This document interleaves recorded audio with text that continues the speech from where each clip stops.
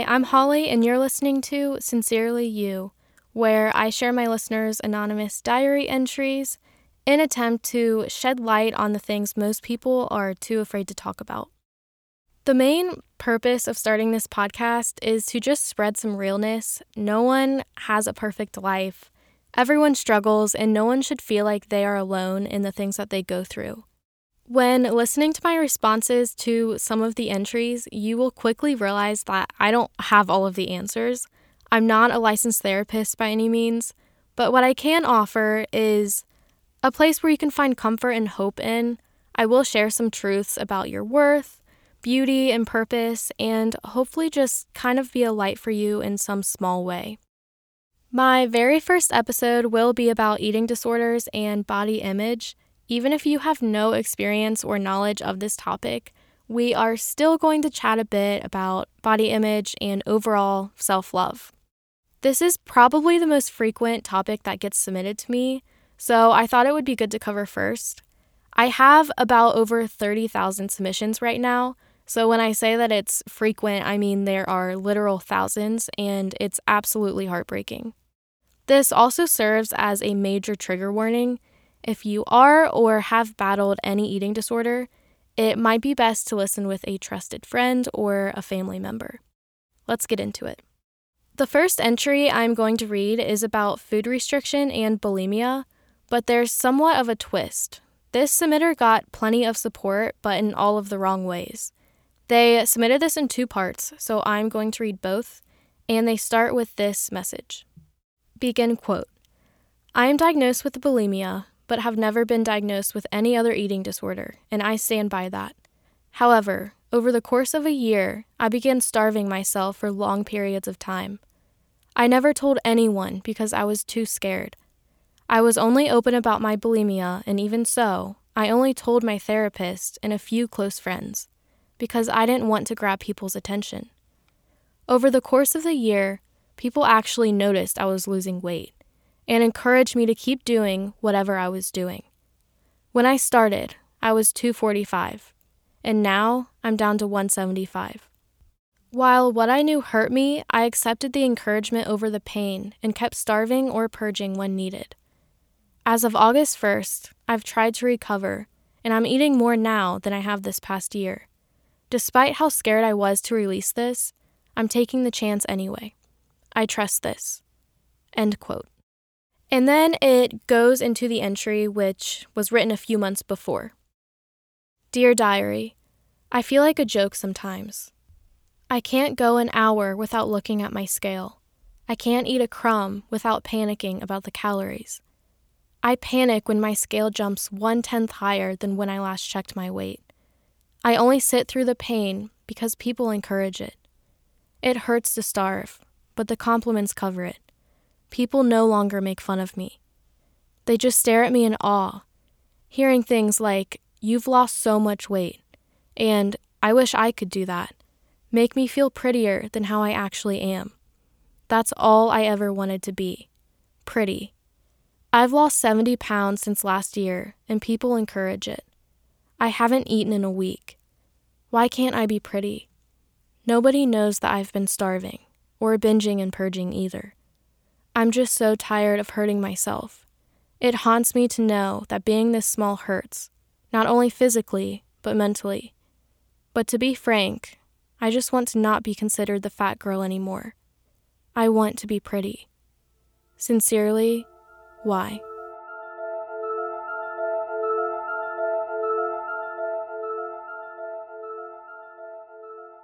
First off, I completely understand how difficult this situation would be. I mean, you can't really blame the people who are complimenting the weight loss because they just aren't aware and they don't know any better. And for the submitter, you're finally getting the thing that you've wanted for so long, you don't want to let go of it. It's not like you're going to say, "Oh no, that's, actually my eating disorder." You finally feel like you're in some sort of control, and the fact that it hurts and you are still able to fight through it and continue makes you feel like you have an even better sense of control, which is not a good thing, obviously. There are actually two things wrong with that, and the first thing is you aren't actually in control at all. Instead, you're a slave to the lies you believe about yourself. You're a slave to the compliments, to society's need for you to look a certain way, and to those tiny numbers on the scale. Some could argue that they want to be in this situation because then it forces them to, actually lose weight. But for what? For who and why the rush? This actually leads to another discussion about whether or not being skinny actually makes you happy, but I will cover that later on in this episode. The second thing wrong with this is believing that this is the only way to lose weight. I don't want to even get into this too much because the topic of losing weight in itself can be triggering for a lot of people. I mean, you don't even have to lose weight at all. But I know that when I was in high school, I was definitely trying to obtain a certain body. And I even went in with a healthy mindset. I told myself I just wanted to get fit and that I was young and this was the time to really take care of my body and, see how far I could push things in, the right ways. But the problem is that I had such little knowledge of nutrition and that caused me to spiral. Long story short, I felt like my food intake had to be barely anything to actually see results. And I also felt like I had to lose weight fast or it wasn't almost valid for some reason. And I think a lot of us think this. I don't know why. But that's just not the case. It's not true. You can lose, maintain, or gain weight in a healthy way. And when I say healthy, I mean both physically and mentally. I know the process of changing the way that you think about your food and exercising is a really long one. But the first step, I think, is to just believe it. If no one has told you that in a while, I just wanted you to know that there is a healthy way to do things. A lot of people are terrified to begin recovery because they think they will have to give up control over their weight. And do not get me wrong, you do for a long while because you have to get your brain out of that mindset. But at the same time, I've seen people who have recovered and are now passionate about nutrition and working out and exercising the healthy amount, the right amount. And they're just all about giving their bodies, the fuel it needs to feel energized and happy. And, the other side of that is maybe you just don't care about that. Maybe you hate working out. Maybe you aren't into, healthy recipes and that whole lifestyle. And that's okay too. Don't force it. I mean, you're making yourself miserable for this, unrealistic expectation for yourself. And I've experienced that too. I mean, I just had to wake up one day after trying for years and tell myself, Holly, you don't really care about working out. You aren't into this, like your sisters are or your friends are. And that's okay. It's just something you're not into. And after I realized that, I just felt like a huge, release almost. It was like relief because I didn't have to try and force myself into this narrow lifestyle that I told myself I had to be in to look a certain way, which, makes no sense because the two don't even have to correlate. So the next entry is about an eating disorder, of course, but it's actually flipped. It's about someone who is desperate to gain weight and once again are misunderstood by everyone else around them. Dear Diary, I don't have a normal eating disorder. It all started in 4th grade when I developed food anxiety after throwing up a lot. I was afraid to eat anything that might make me sick. I was in constant fear of throwing up, and the only solution was to not eat anything that could possibly upset my stomach. So I started eating very little and losing a lot of weight. At first, I didn't notice. I thought I was the average age, and when kids asked why I was so thin, I told them I was average. That is until I went to the doctor, and my doctor told me that I was underweight and I should start gaining it. I felt like there was something wrong with me. I was all of a sudden not average anymore. I was below average, not good enough. I immediately started feeling self-conscious and started comparing myself to other girls. I remember looking at all the girls in my class and thinking, that's what I'm supposed to look like. I hated looking at myself in the mirror or at pictures of myself. Every time I did, my eyes immediately went to my skinny legs. A few years passed and I slowly began to gain weight, but I still had a lot of food anxiety. My mom suggested anxiety medicine, and I thought it was a good idea. The med stopped my food anxiety, so now that I am able to eat, I eat way more than the average person. I am desperate to gain weight. I just want the times when I was grossly skinny to go away. I want to be done with the bullying, the daily comments, and everyone assuming I'm anorexic. I want to be able to fit into clothes stores actually have on the shelves and not have to ask for a 00. I want to be done with crying in dressing rooms when I see how bad my body looks and how horribly the clothes cover it up. I want to be able to go throughout my school day without people pointing out my knees or wrists to each other, saying how I look like a skeleton. But most of all, I want to look in the mirror and like what I see, not look away in disgust. People would never say you're fat to an overweight person, but they have no problem pointing out how I'm too skinny. And whenever I talk about it, people say, you should be glad. It's hard to lose weight, because they don't really know everything that happens. They don't know I have such a fast metabolism. It's almost impossible for me to gain weight, no matter how much I eat. So I just go home feeling defeated to binge eat some more. Sincerely, S.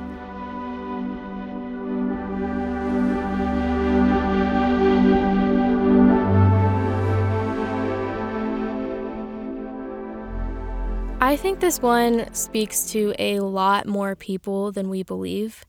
It goes to show that judging anyone based on their weight is wrong because you just never know. Society tells us that skinny should always be celebrated, but we can see the truth here that that's not always the case. They might be going through hell. A simple tip here for the rest of us is to actually think before we compliment someone else's body. Focus on how they might feel instead of how they look. Compliments to me on appearance are so cheap anyway. They only require a simple glance. Like, let's just think about this. Which sounds like a better compliment? Oh my gosh, you look so skinny. Or saying something like, oh my gosh, you are just glowing today. You seem so happy and so confident. If someone said the first one to me, I honestly wouldn't know if that was an insult or a compliment. But the second one would actually mean so much to me just because that would mean someone was actually paying attention to how I was feeling that day. I say this all the time, but I won't stop saying it because it's just too important. Skinny does not equal happiness. I posted a TikTok a while back and I stated this very thing. So many girls in the comments disagreed, and they were truly convinced that being skinny would make them not even more happy, but they said happy in general. Let's just think of it this way. Why do thin, famous models, singers, actresses open up about their depression? Why aren't there books, talks, or even philosophers talking about how being skinny is the ultimate key to happiness? So many of us have the when mentality, myself included, and what that is constantly saying things like, when I get a boyfriend, I'll be happy. Or when I graduate high school, I'll have peace. Let me tell you something. Peace and authentic happiness aren't rooted in anything material, especially not body weight. And thank God for that. I mean, can you imagine? If you live with this mentality, you're never going to find what you're looking for. You can go through a bunch of crap to have the perfect body, to be skinny, and then you will move on to the very next thing, I promise you. I know this because I have lived it. We all have a little, and I think we all still do a little bit. But I used to tell myself in high school that all I needed to be content was to get into college, and then I could figure everything else out from there. And then I got into a college, and my mind immediately started focusing on what college would be like and the new obstacles I would face. Then I moved on to, once I get settled into college, I'll be fine. When are we going to realize that this never works? This never ends in happiness. So let me just say it one more time. Skinny does not equal happiness. It will give you a false satisfaction but it will not fulfill you and it will not be lasting. Okay, so moving on to the next entry, this one is a little different as well, but it's something I believe people will relate to the most. To be clear, this person definitely has an eating disorder, but they view anorexia as something to be desired. Dear Diary, today I ate 500 calories, but I did an intense workout, so that makes up for it, right? I also made sure to have 3 cups of detox tea. Maybe if I lose weight, I'll be valid. I'll be a true anorexic, and I'll show them all. They will stare on the streets at my body, and then I'll be able to eat whatever I want and still be slim. I'll prove myself. I'll show them I am sick enough, and maybe then I'll get the help I need. I know it's disordered, it's terrible, but I can't stop. I can't. My thoughts are too loud. I hope to lose at least 10 pounds, maybe more, at least until I get caught. I have no idea why I thought I was sick enough to start recovering from this, but I'll show them how much I need help. Sincerely, R.